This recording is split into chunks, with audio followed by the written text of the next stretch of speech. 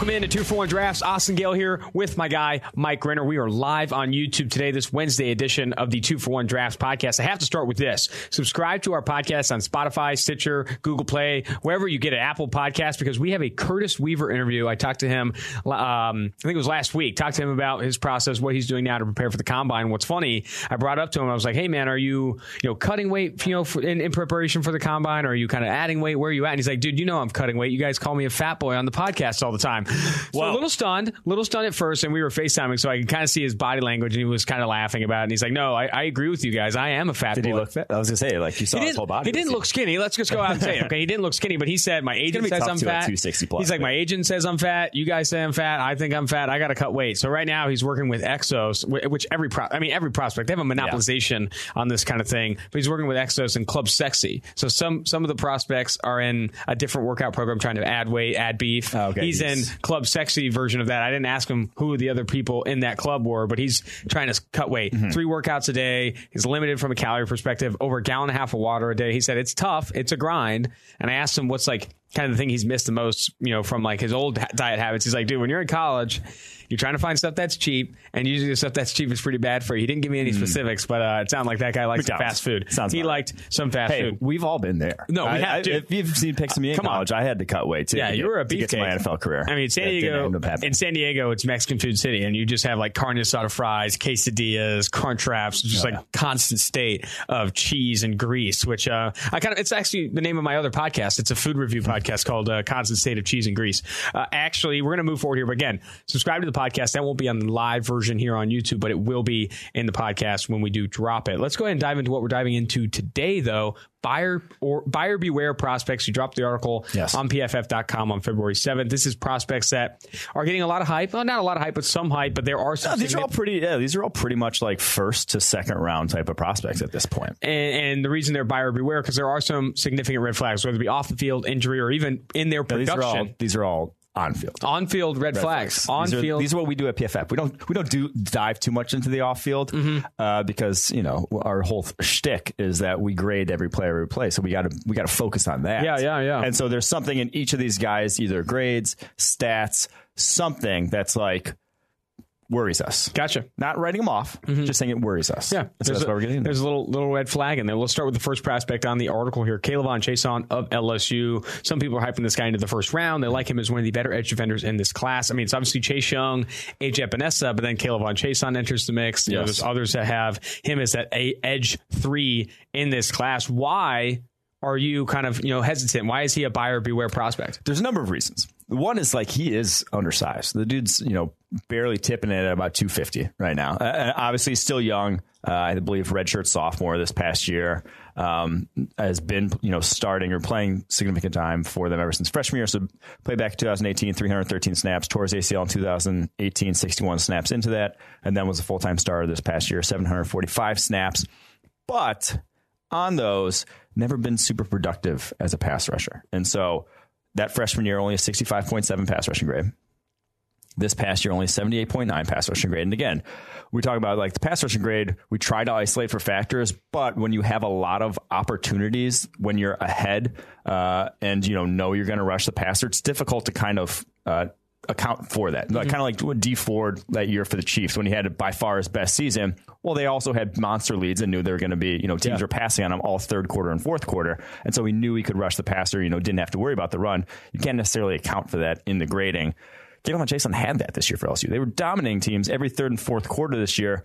All he knew he had to do was just play, just rush the passer, and still only a 78.9 grade, 35 pressures. And it's like being undersized usually helps you in terms of the grading in college. You usually worry about guys who get 90 plus pass rushing grades, but they're just around 250 because, offensive tackles in college are just far less athletic. You should be able to beat them far more easily if you're that sort of, elite athlete with that quickness. That doesn't necessarily happen at the NFL level. You have to have a little more tools in your toolbox.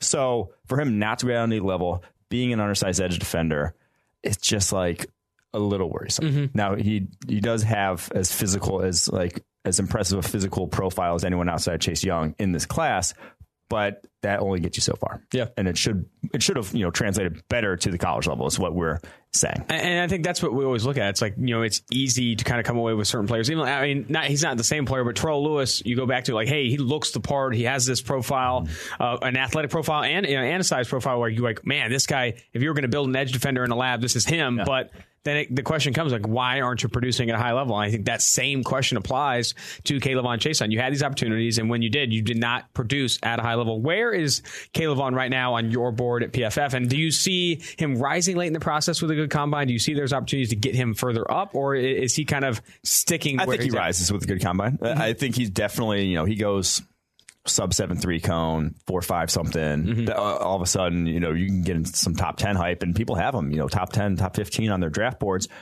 More worried, like we're a little more hesitant. He's more in the second, third round mix for us. 48th overall on PFF's list. 48th overall. Yeah, like he's just. It's like I could buy into those physical tools in the second, third round. To me, it's very similar to a guy like, not necessarily Tyus Bowser coming out of Houston, who was freakishly athletic, tested off the charts, really hadn't produced much. Mm-hmm. And it's like that guy was like a second or third. He was like a third rounder. Now he's obviously shown a little bit more than Tyus Bowser did, but it's like Bowser's done nothing in the NFL, because if you're that athletic and it hasn't turned on yet, it might take you a while to learn how to rush the passer and that sort of stuff at the NFL level. So, yeah, that's just kind of where I'm at with K'Lavon. It's just a day two guy. Tyus Bowser across 398 defensive snaps last year. Career high for him, a 70.4 overall grade. Look, it's in year three. Year three, 69.8 PFF pass rush grade. And I think he is, Where did he go, third round? I think he went in the second round, 47 overall. So, yeah.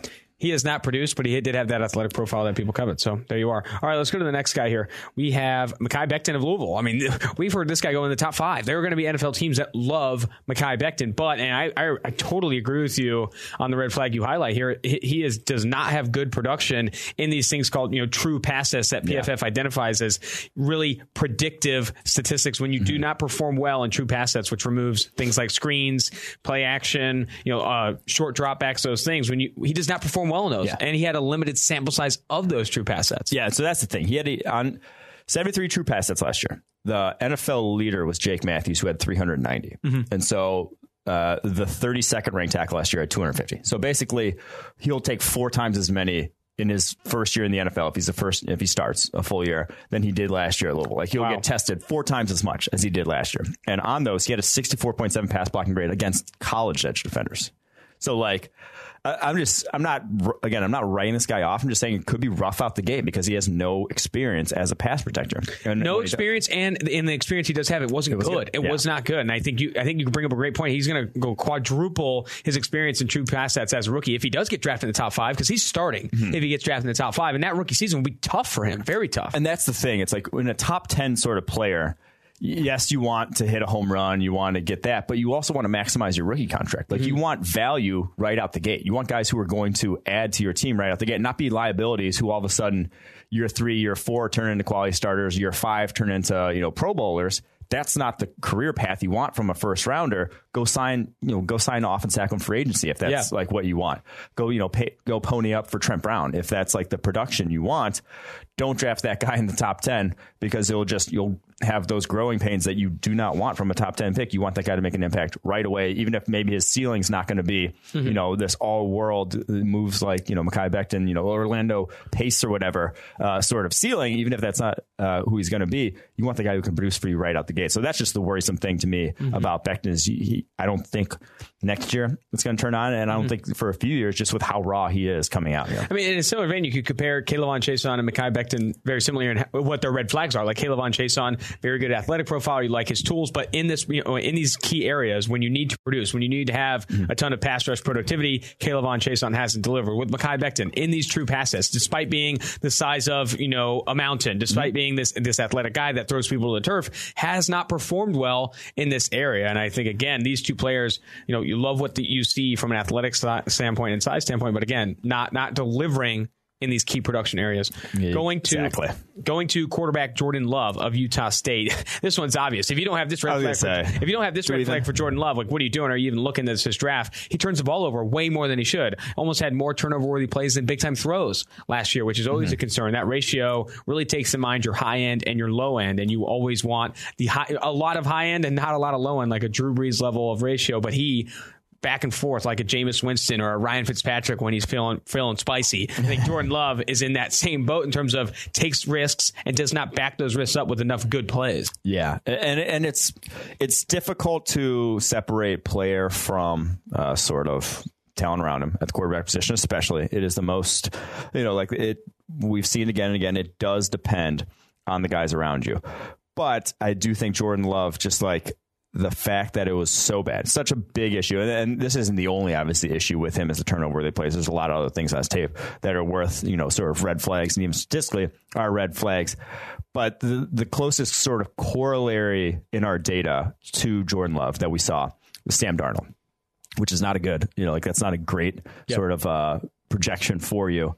Love had 26 turnover-worthy plays this past year. Darnold had 30 when he was, before he was the number 3 overall pick in his junior year. He obviously had that big it's a very similar sort of careers. Had that big year that put him on the map at USC, and then a massive regression the next year. Had lost some talent around him, yes. 30 turnover-worthy plays that season, but also 35 big-time throws. Love very similar. 31 big-time throws this past year, 26 turnover-worthy plays, but it's like those issues have still persisted in the NFL for Sam Darnold. He still had been extremely inconsistent, had a lot of turnover-worthy plays in the NFL. It's not gotten better. It's not all of a sudden changed around. And so, like, blaming it on the guys around him, yes, but like you don't always go to a situation in the NFL where it's perfect. And a lot of times, if you're a quarterback going to a team that needs a quarterback, it's definitely not going to be perfect. It's like they need a quarterback because it's probably not a great team. So I do think that Jordan Love, there's too many red flags at this point for me to even come close to drafting him top 20. What was your final take and your opinion overall on Jordan Love at the Senior Bowl? How do you think he approached that week and the game, et cetera? Again, I think it was just very indicative, or not indicative, but very indicative. What's the right word? Indicative of the guy who he's been, throughout his career, just up and down, inconsistent, alternates very impressive high level throws with very ugly decisions, ugly misses that it's like, can you clean up those ugly misses? I don't know. It's the quarterback position, obviously a very difficult thing to evaluate, but it's like, can you change a guy? And we actually had that good conversation with Seth Galina about how he thought, Sam Darnold, hadn't played quarterback a long time. So he thought you could clean up, the feet in the pocket, that inconsistency. You thought you could get over those because he hadn't been playing that long. And then all of a sudden it's, year 3 and the same shit's going on. Mm-hmm. It's like some guys, maybe it does. Sometimes maybe you can actually coach that out of them. I'm not going to take that risk, though. Again, it's like, this is what we're saying, though. This is added risk that you don't necessarily need. But again, at the quarterback position, it's one of those positions where it's like the risk reward, you almost throw out the window compared to every other position because the reward is just so much higher. In Sam Darnold's career, he's had 36 big-time throws and 44 turnover-worthy plays. That inconsistency still persists. I mean, some of that you can blame on scheme. I think Seth Galina brings up a good point that he's still learning the position, very much learning the position. But again, at a certain point, can you coach that out of him? Yeah. Can you coach that out of him to a point where you could build around him as a franchise starter? I don't know. I think that inconsistency, coaching it out of him, is way easier said than done at all positions, let alone quarterback. Moving to another quarterback on this buyer beware list, it's Jacob Eason of Washington. And we talked about it with Trevor Sikma of the Draft Network and bringing him up. It's like, hey, there's a lot of things you can like in this game, but his play under pressure, though volatile, play under pressure is very volatile year over year, college to pro. But if it's as bad as it is with Eason, it's a huge red flag. Yeah. It's like, can you climb out of the crater that is your absolute destruction under pressure to a point where you're even just in the 60s, where you're in this, So I guess that's the thing. It's like, it's volatile, but Tom Brady's not acting like that. Tom Brady's not getting a 30 grade under pressure. No. So Eason this past year had a 37.6 passing grade under pressure. The only lower quarterback in our top 10 quarterbacks. So that's Joe Burrow, Josh Love, Jalen Hurts, Jake Fromm, Justin Herbert, Tua Tagovailoa, Jordan Love, Anthony Gordon, and Cole McDonald, the other ones. Cole McDonald's the only one lower than him in that top 10 in terms of grade under pressure. No one had a worse EPA per play under pressure. And it's not even actually close in that regard. Eason, minus 0.626 EPA per play, over 0.2 lower than anyone else. And the thing is, he had a good offensive line. Is the other thing here. He had, Trey Hilbers on the right, Jared Hilbers on the right side, Trey Adams on the left side, Nick Harris at center. All three of you guys are going to be drafted in this upcoming draft. So 3 draftable offensive linemen. You had, was not under pressure that much. For you to collapse that, usually that means you should be more comfortable when, it's like for him to collapse that much under pressure is very, very concerning because he'll only see more at the next level. Yeah, and I think that's a good point. Like, as volatile as, play under pressure is, like being as bad as Jacob Eason was, it's hard to project him getting significantly better to a point where it's not such a big flaw that you feel uncomfortable having confidence in him surviving the next level. Yeah, you'll see like Drew Brees have an average season under pressure. You'll see like like I said, Tom Brady, Patrick Mahomes like grade out like all right under pressure. In the high 50s, and then sometimes 60s. Very high. Russell Wilson, sometimes very high. You don't see those guys go from ass to then great the next year. Like that's not what we're saying by volatile. It's just not like, oh, Russell Wilson, his grades top 5 every year. So his passing under pressure is top 5. No, his clean pocket play will be top 5 every year. His passing under pressure will sometimes go from average to, so you can't correct. Yeah. And what my biggest takeaway from what you said, you just Trubisky doesn't all of a sudden put up a number 1 grade under pressure. You can't correct ass levels of grading under pressure. You just can't. And that's the biggest takeaway I have. And Jacob Eason, from what we've seen, that should be a headline we write about. Exactly. I'm actually typing that out right now. For Jacob Eason, he right now at the college level, if you look at his production, is ass levels of under pressure. And with that being said, like, can you coach you out of him? Probably not. I don't know. We'll see. Let's go to the next guy on this list. And play under, like, it's more, and it's not just like, okay, the grade was bad. It's how he looks as well. When it's like panicky, like throws that just like, guys throwing it just like before a guy is even in your face, and like it wasn't actually pressure. Phantom pressure, the phantom pressure sort of stuff. Very scary, like the Derek Carr kind of stuff. Being unable to, it's one thing to make worse decisions under pressure. Every quarterback in the NFL, not surprising anyone, is worse under pressure than they are from a clean pocket when they're not in an ideal situation. But when you start to invite pressure, when you start to react too early to pressure, this phantom pressure, and they can't make any plays, and that is where you really start to be concerned. I think you bring up a good point when Jacob Eason, like even his pressure is just starting, he starts to panic, starts to really fall. When you compare to like a Joe Burrow, where he like dominates under pressure, He welcomes it, he understands that it's coming. Joe Burrow's great under pressure. Actually, I got this right here, 80.5. That's absurd. That's absurd. Crazy. Like 80.5 is higher than a good deal. And a lot of that is just comfortability, like confidence in your ability. Like, hey, when it's under pressure, I don't have to like curl into a ball into the field position, cry myself out of this. You can like, hey, I can make a play here, and I think that acceptance that like, hey, it's not a great situation. I need to make the best of this situation, not be a hero, make the best of this situation. Again, is a part of that's coaching, and part of that's just like confidence and mentality. Running back DeAndre Swift of Georgia, another guy on this buyer beware list. And you wrote here in the article, lack of elite level play for DeAndre Swift. So more about that. It's basically what your expectations for DeAndre Swift are. He's still our number 2 running back. Like, we're still very high on DeAndre Swift. Like, I think he's a very, feel like if we're going to draft a running back, we take Zach Moss first and then DeAndre Swift. It's more expectations of, are you drafting this guy in the first round to be, even like Josh Jacobs last year. Josh Jacobs had a better statistical and grading profile than DeAndre Swift. Basically, one, he's never graded out exceptionally well. His best full season grade was only 80.3. Of all the first round running backs drafted since we started grading college prospects, that would be by far the lowest of anyone. The lowest before him was Todd Gurley, who I don't know if you remember, but averaged like 3.1 yards per carry 1 year. So like Todd, like it might not like he's not going to be this guy that changes around your rushing offense is kind of what we're saying. And 2, he ran behind the highest graded Power 5 run blocking offensive line. That's always worrisome to me when a guy has that, because it's never going to be as good in the NFL. No. It's just like that situation. You're always going to see worse holes, and you. Jesus, I know that. You're always going to see worse holes at the next level, though. You don't get the same opportunities that you do in college. Exactly. Once you graduate, like the holes just get worse. I don't think that's. I don't even think that's a hot take. Like, it just does. I've experienced that in full force. Like, it's honestly a problem, and I'm still trying to rally out of it. Out in the wild. But the other thing is like broken tackles rate, yards after contact per attempt.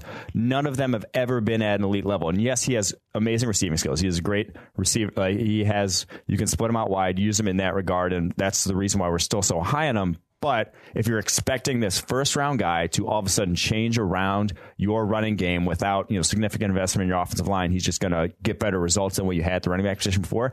I don't think he's that level of running back. I'm with you. I'm looking at this list of these running backs. There's nothing in like the data or grading that suggests that. Is all I'm saying. And I'm looking at this list of the running backs drafted in the first round, their grades at the college level. Rashad Penny, 88.2. Go Aztecs. That's I feel like my biggest takeaway from that list. But DeAndre Swift, you have to be, and behind that offensive line, I will say this though, in PFF's grading system, specifically for running backs, a very good offensive line can almost limit your opportunities to grade at a high level because you don't have those opportunities to force missed tackles behind the backfield and that kind of stuff. Like when you but like it's easier to break a tackle when you are given space. At the second level and the third level. I guess that's true. But I think with Rashad Penny, he was contacted at or behind the line of scrimmage a ton in college, even though he was running behind San Diego State's offensive line. When you have those opportunities and you're breaking those tackles, you're gonna grade a little bit better in the system. I will say that. All right, let's go to the safety position. Grant Delpit of LSU. I mean, the red flag we've been talking about the entire podcast. I feel like that we started the podcast on this red flag. Missed tackles for Grant Delpit is his Achilles heel. Like, I mean, he does not tackle. No surprise. Yeah. He does not tackle well in open space. He doesn't tackle well, in contested situations. I mean, this guy is just not a good tackler. Yes. That's just the best way to describe it. He's just not a good tackler. Yeah. He missed over a quarter of his tackles in a full season.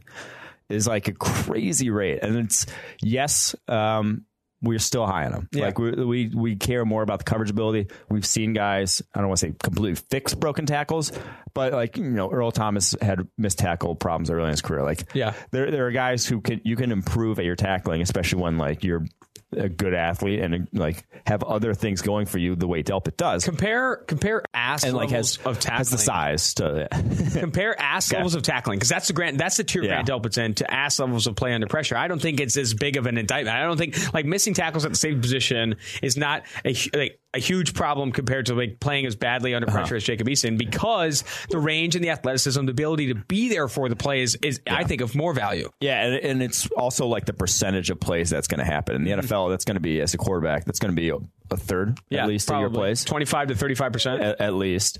And then for a safety in the NFL, that's maybe like 10% under 10%. Under 10% is trying to make the tackle. And I think that's a big part of it. Also, and the 25% rate is still like. I mean, so like some of that was because he was injured. He had the ankle injury. It was just like hobbling around the field against Alabama and whoever they played after that. It just like really was limiting him. You could tell, and he missed like 6 tackles in those 2 games combined.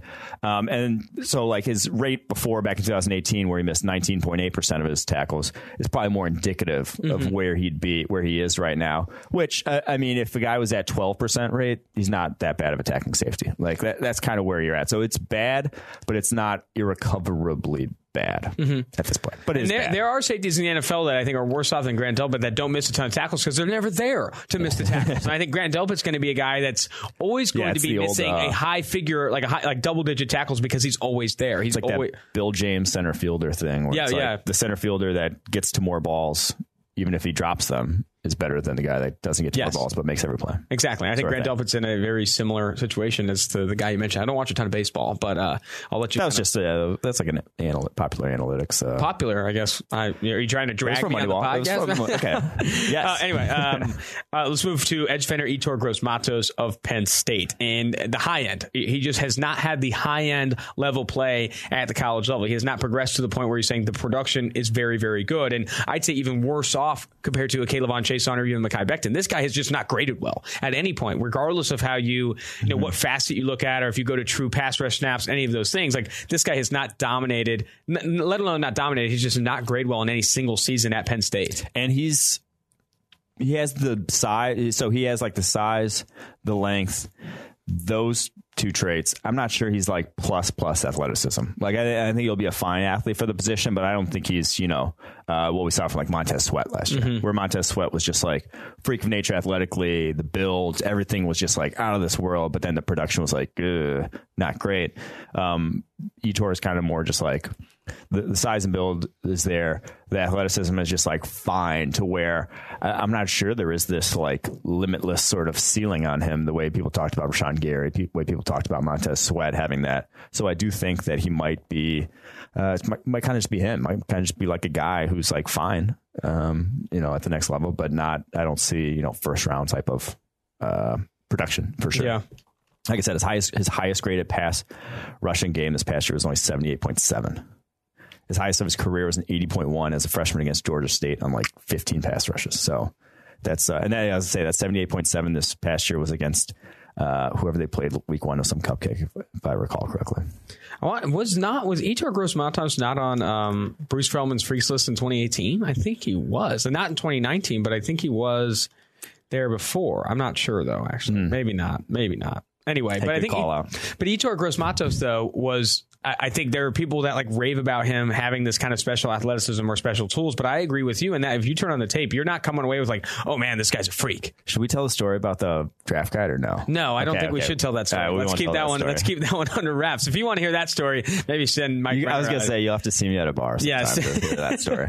That one's tough. Anyway, let's move on from Yetur Gross-Matos. I agree with you 100% in that. The red flags, and I think that's a very damning red flag. I'll tell you that right now. One of which where I don't feel comfortable taking you on day 1, maybe even thinking about other players on day 2 because he's a mid day 2 guy.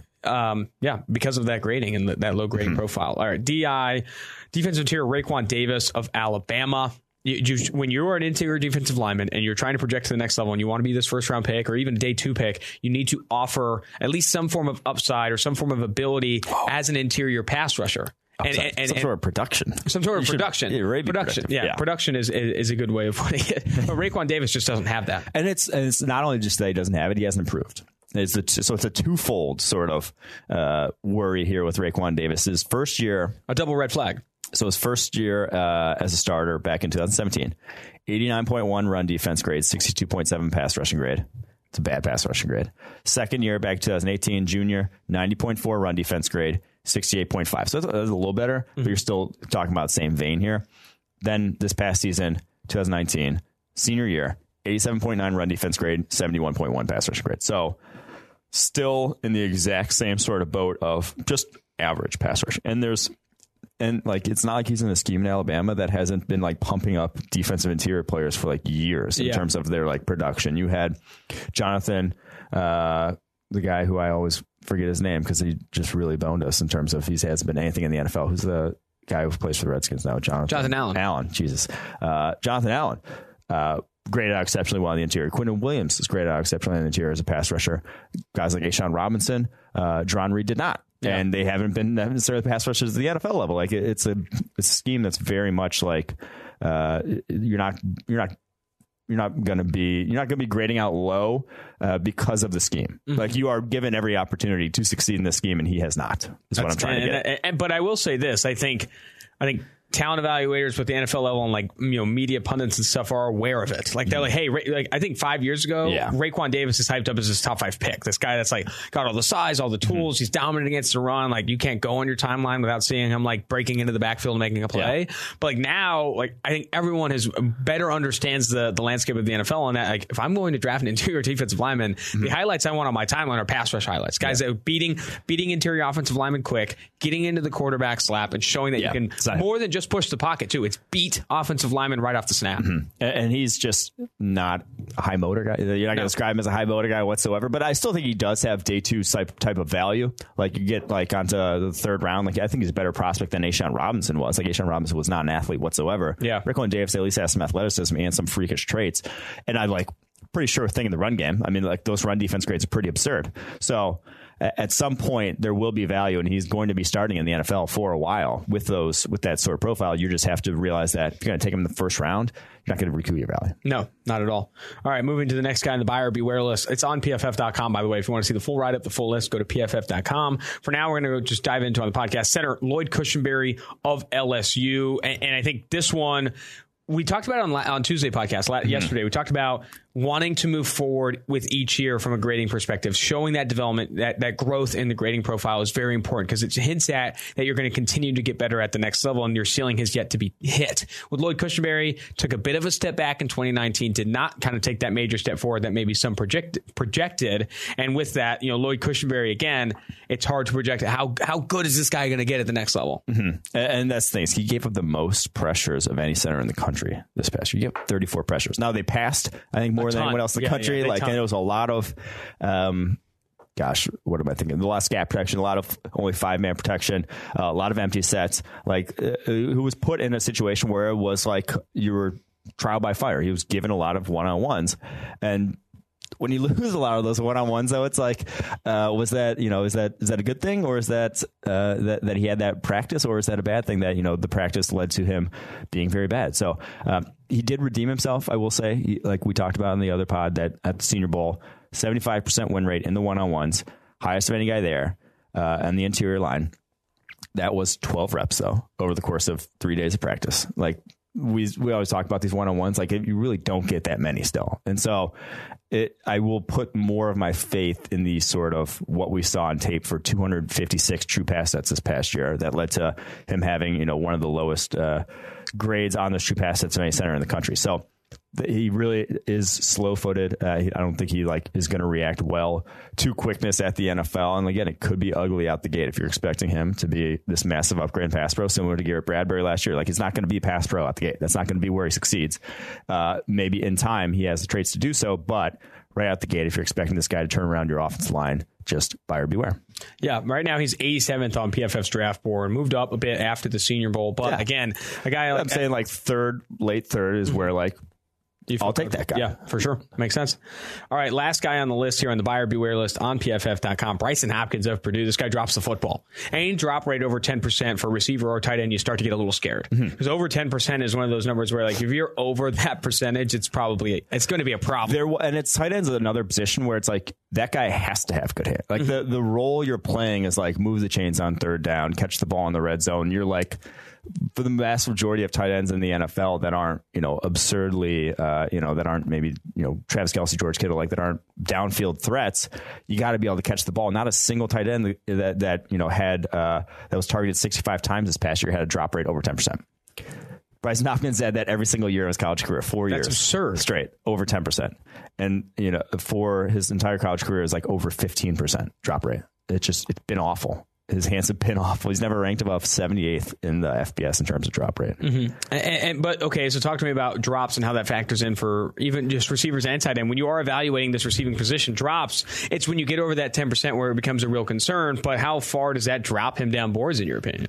That's the part that's always so difficult to sort of... Because you go back to percentage of plays, you're only dropping it on 10 to 15% of plays. Yeah. You're only missing a tackle on 10 to 15% of your plays. Here... It's still I think situational too. Like third downs, red zone, you can't be dropping the football at a high rate. And it just can't, or else it ends drives. And it depends on scheme. And that's the biggest, that's me hedging my answer here and saying that someone else has to decide. But it depends on what you want out of I know, it depends on what you want out of tight end. And I said this about Noah Fant last year with the Broncos.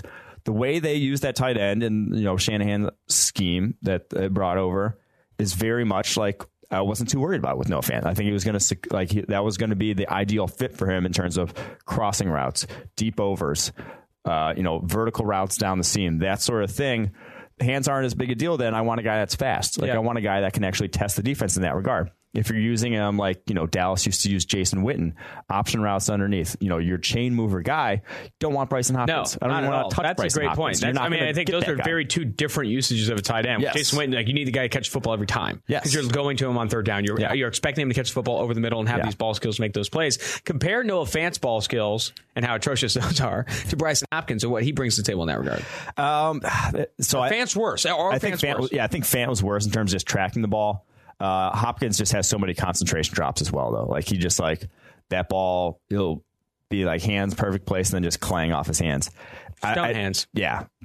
So in the gauntlet drill, we're going to need to keep an ear down, because it's all. So I think Hopkins will be better in contested situations than Fant will be. He tracks the ball better, but maybe Fant. But Hopkins might just have more drops in total. He'll just drop a lot more easy ones possibly. Did you ever read that about the gauntlet drill? How scouts will try and listen because it's how hard does the ball hit your hand? It's hey, ball hits your hand. It's did you hear it? Because if he just accepts the ball, it's a whisper. But if it's just banging on hands, you're this guy doesn't got it. This guy doesn't got it. But I think I might do that when we go to the combine. Though I'm going to get my headphones out a little, try to make sure what we're doing here. That's going to do it. Let you watch this. That's going to do it for the YouTube version, the live YouTube version of the podcast. But right now, if you are listening on Spotify, Apple Podcasts, Stitcher, or wherever you get your podcasts, we are going to do the Curtis Weaver interview. I had a chance to talk with him. A very funny interview. He's a good dude. We're going to be excited to see him at the Combine, see what he weighs in at the Combine. But that's going to do it for 2-for-1 Drafts. This has been Austin Gale, Mike Renner. Again, 2-for-1 Drafts. Yeah, we can go ahead and jump right into this, man. Biggest reason why I want to talk to you, you're very high on PFF's radar in terms of where we see you kind of fitting in the NFL, the production that you've had at Boise State, high pass rush production, all that stuff. Some clerical stuff here. I know that you had a little bit of an ankle injury late in the season, and how much did that affect your on-field play? I know you didn't miss a ton of snaps, but you still played through it. How did that affect kind of your end of season? Yeah, not making no excuses to start things off, but ankle play plays with your bend and your pass rush. That's what was a big thing for me. It was bending, turning that corner, and helping me get to the quarterback. So the ankle injury affected my bend. I can feel real quick, but a lot of adrenaline came into play, so it wasn't hurting that bad. No, another thing I wanted to bring up too is, so speaking of bend, and just I would love for you to kind of describe, in this entire process, you got people calling you got NFL teams talking to you, giving you feedback on what type of player you are. I'd love to hear from you, where you see yourself fitting into this class, fitting into the NFL. What kind of player is Curtis Weaver? I feel like I'm more comfortable out of the 2-point stance. So you can go outside linebacker, you can say edge. Every NFL team has a different scheme. Everybody looks at me a different way. But for me, I feel comfortable in the 2-point stance, and that's what I see myself in. I'm not comparing myself to other NFL players, but how Von Miller plays in the 2-point stance. Clowney can play in the 2-point stance. There's a lot of 2-point stance players, and I feel most comfortable in that. And you played a very versatile role at Boise State. I mean, they had you dropping into coverage a handful of times in the season. Do you see yourself doing a lot of that in the NFL, or do you kind of want to just pin your ears back after the passer? Where do you see from an assignment standpoint? I see what you're saying from an alignment standpoint. From an assignment standpoint, where do you see your role in the NFL? I'll probably see it talking to my agent more in a pass rush role. But me dropping in Boise State shows my versatility, and I can drop, and I'm comfortable with pass concepts, all route concepts, so I know what's happening. So it wasn't a difficult thing to do. Watching film and stuff helped me make things easier. So it sounds like the feedback you've gotten, from your agent or from NFL teams, you've already received some. What has come down to you? What have they said about your game? It's some positive things, or where they'd like to improve. I'd love to hear what NFL teams see you right now. That's not talking right now. And NFL scouts is mostly background checks as of right now, because I'm still a junior and they no one knew they didn't have enough time like we did with seniors, I believe. So a lot of that's going to happen, I feel at the combine and these interviews coming up. But it's the edge. Some scouts at the edge, some scouts at outside linebacker. So we're just we're practicing for both. We're working out for both. So. Preparing for the combine, did you receive an invite to the combine? Yes, sir. Very good stuff, man. And for that, what are you working towards right now from a weight perspective? Is there a goal weight in mind you want to hit, or are you trying to cut? Are you trying to build up? Where are you trying to go there? We're trying to get, like you guys said, we're trying to get the fat boy off. Oh, man, you heard that. Yeah. My friend sent it to me, and I was like, man, it is what it is. But, so we're cutting the fat off, but we're looking to get down below the 260 to 265 range, so we're on pace for that for the combine.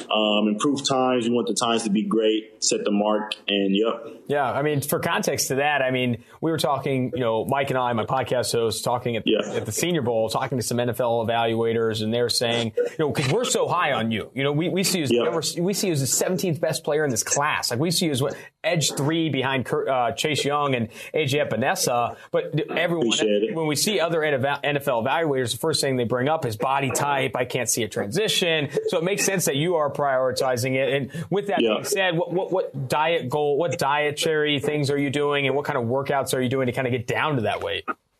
Well, here at Exos, they're doing a wonderful job talking with the nutritionist, with Noelle. She's doing a right job giving me the right portions of food, and then Brent and Jordan giving me the right workouts. So I'm in this thing called Club Sexy. So after workouts, I'll double up and get a little conditioning there.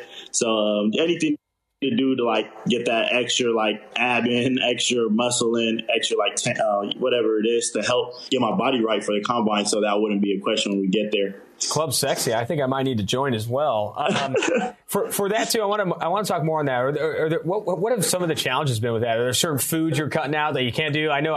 Chad Ochocinco, big McDonald's fan. I've said there's some things that make things difficult. I know Josh Allen, the edge defender from Kentucky, had to cut out some foods. What are the challenges for you in the diet? Coming from college, it was like you didn't have like a lot of money, so you went to the fast food spots. But it's been pretty wet. It's been pretty good. Like, it's all the mentality when I think about it. Like, it's what do you want your body? You're eating for money, pretty much, your body. So I'm not looking at the bad side of it. I'm looking at the good side of it.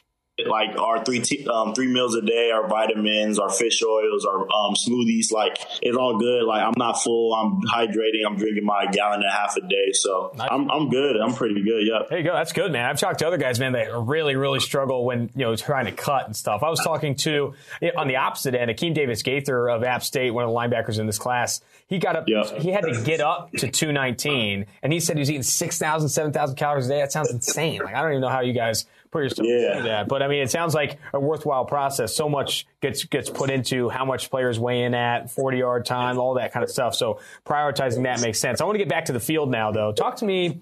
Preparation is so important at a lot of positions. Quarterback, obviously most important, and receiver, corner, those things.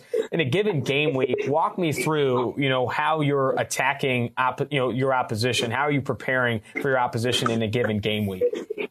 Not to give like any secrets away, because I got to keep mine to myself. Secret sauce. I thought but you start off the week, you watch some game film, like see how they are, like what are you gonna get, the things they get through the game, how they change, how they go throughout the game, and then the next day you go more technical. You watch who you're going against, your matchup for the week, essentially. So you ask your coach for tips. You go to the offensive line coach. You ask for tips like, all right, this type of blocker he is. What's the best moves for this and stuff. And then a little weird thing is like you said earlier, I dropped a lot this year. So like a lot of my close friends were DBs. So the back four of our defense, and like during like days when I was just waiting for them to finish up film, I'll go in their room and watch what kind of route concepts we had or the other team had. So it'll help me, like when I dropped, it made things easier. I know what I would do. And it was like, and the communication level was high. So that was a big thing too. And then Thursday, Friday, if you didn't know it, you didn't know it. But I always had it on Thursday, Friday. Like you only wanted like maybe 1 or 2 questions coming into the week. And game day, you don't have to study no more, because it's just pin your ears back and let's play. I don't want to ask for too much of the secret sauce, but if I go back to one part of that, when you are watching the specific player, the specific offensive tackle you're about to go against, can you give me any insight on some of the things you look for? Is it stance? Is it athleticism? Is it, reads or any tells? I would love to know when you're looking at, hey, I'm going to be going against this guy for 50, 60 snaps this weekend. This is what I need to know. It goes into like you said, stance. Like, does he kick back hella fast? Does he kick? Is he strong? Is he athletic? Like, there's like everybody's different in their own ways. Everybody's great in their own ways. So you got to see what makes them great and what makes them bad. So you always want to attack the bad, but there's some guys who like they're bad. They might be 50-50, so you have to switch it up on them a lot. So it just goes in every week. Everybody's different. And do you watch any film on yourself at any point? Maybe not in the game week, but in the off season to try and critique what you're doing and get better in that regard? I'm watching film on myself right now, but usually Sundays were the days like you watch what you could have done. But it's what you could have done, but never like, I didn't put all my heart out there. Like, that's never the question. It's just, I could have done this move different. It's never like the effort standpoint of things. But yeah, right now we're going over, I'm looking at what I could do better for the next level, what I have to get better at, and like just knowing more of the defense, not just what I have. The front seven has more like everybody. Yeah. Let's get into those moves. I mean, every time I talk to a lot of pass rushers over the past few years, Brian Burns, Josh Allen, Chase Winovich, these guys, and the first thing that always comes up where they get most excited is talking about the list of pass rush moves they've got, how they prepare and what goes into their head pre-snap. Give me some insight on the pass rush moves you lean towards, some of your favorite moves, or how exactly you put together this tool belt. A lot of people refer to as a tool belt of pass rush moves. Yeah, the tool belt. Like you said, Brian Burns. I watched him out of college. His tool belt was probably the heaviest out of all pass rushers. He had every move you can probably see. And then like watching other guys around college, like K Love from LSU, Chase, AJ, all those guys, like everyone has their own pass rush move. But for me, it was just your get off. Like I always practice my get off. So once you get a good get off, then I went to you can go from double hand swipe, you can go from dead arm, you go from all those moves that's just off of a good get off. Mm-hmm. And then what I didn't have this year, like that people already know, is I didn't have that bull rush factor like other guys did. So right now we're working on the bull rush with a D-line coach. Coach Tuck, so he's helping me with that to put that in my arsenal. And like I always like the spin move, but like it was like time and place. Like Dwight Freeney said, he specialized in the spin move. Watching his film, like you got to know, you got to sell it, you got to know when to hit it and things like that. So yeah, I mean, when you're lining up, you're in that 2-point stance. Is what's going through your head the first move you want to attack them with, and maybe a counter, or are you kind of maybe you don't even think of where you want to go until you're 2-3 steps into the get off? When do you kind of decide, or is it all instincts? I don't know. I need to know. It's a pass rush plan, so you have your first move and your counter, mm-hmm. and then if like you're not gonna get them every time. Like we looked about it, you have like 80 snaps a game, and you get 2 sacks a game, mm-hmm. so like it's a low chance of pass rush. But if you get caught up in your 2 moves, you want to have like a quick instincts to get off, and maybe get a third effort move to get that effort hit on the quarterback. Maybe get a effort sack, a cover sack, great. From the DBs, but yeah, it's all pass rush plan. That's what I look into it, like your first move and your counter move. Yep. So that's what you work through the week and through off season. Good, man. That's great. I mean, looking ahead a little bit now, what are you most looking forward to at the combine? I mean, talking to the guys, the players there, they say it's busy as hell. That's the first thing they say. It's like, dude, you don't have time to breathe, even barely eat, and you're doing interviews. You're doing interviews with teams. You're doing interviews with media. Then you got the drills, all of that stuff. If you're looking, what are you most looking forward to there to kind of prove yourself? Is it the interview process? Is it the testing? I would love to know. You want to show out in everything you do, interviews, testing. That's all going to help you in the draft. But for me, it's just I'm going to just enjoy it because there's a lot of guys and there's a lot of college football players who don't get that invite. And you got to look at them. They'll do a lot just to get that invite. Like they'll snap their arm to get that invite. You got to look at that aspect of things. So I'm just going to enjoy the moment, take advantage of it, get these great interviews in, get a great combine in and show my skill set, and then see the other great players go be there.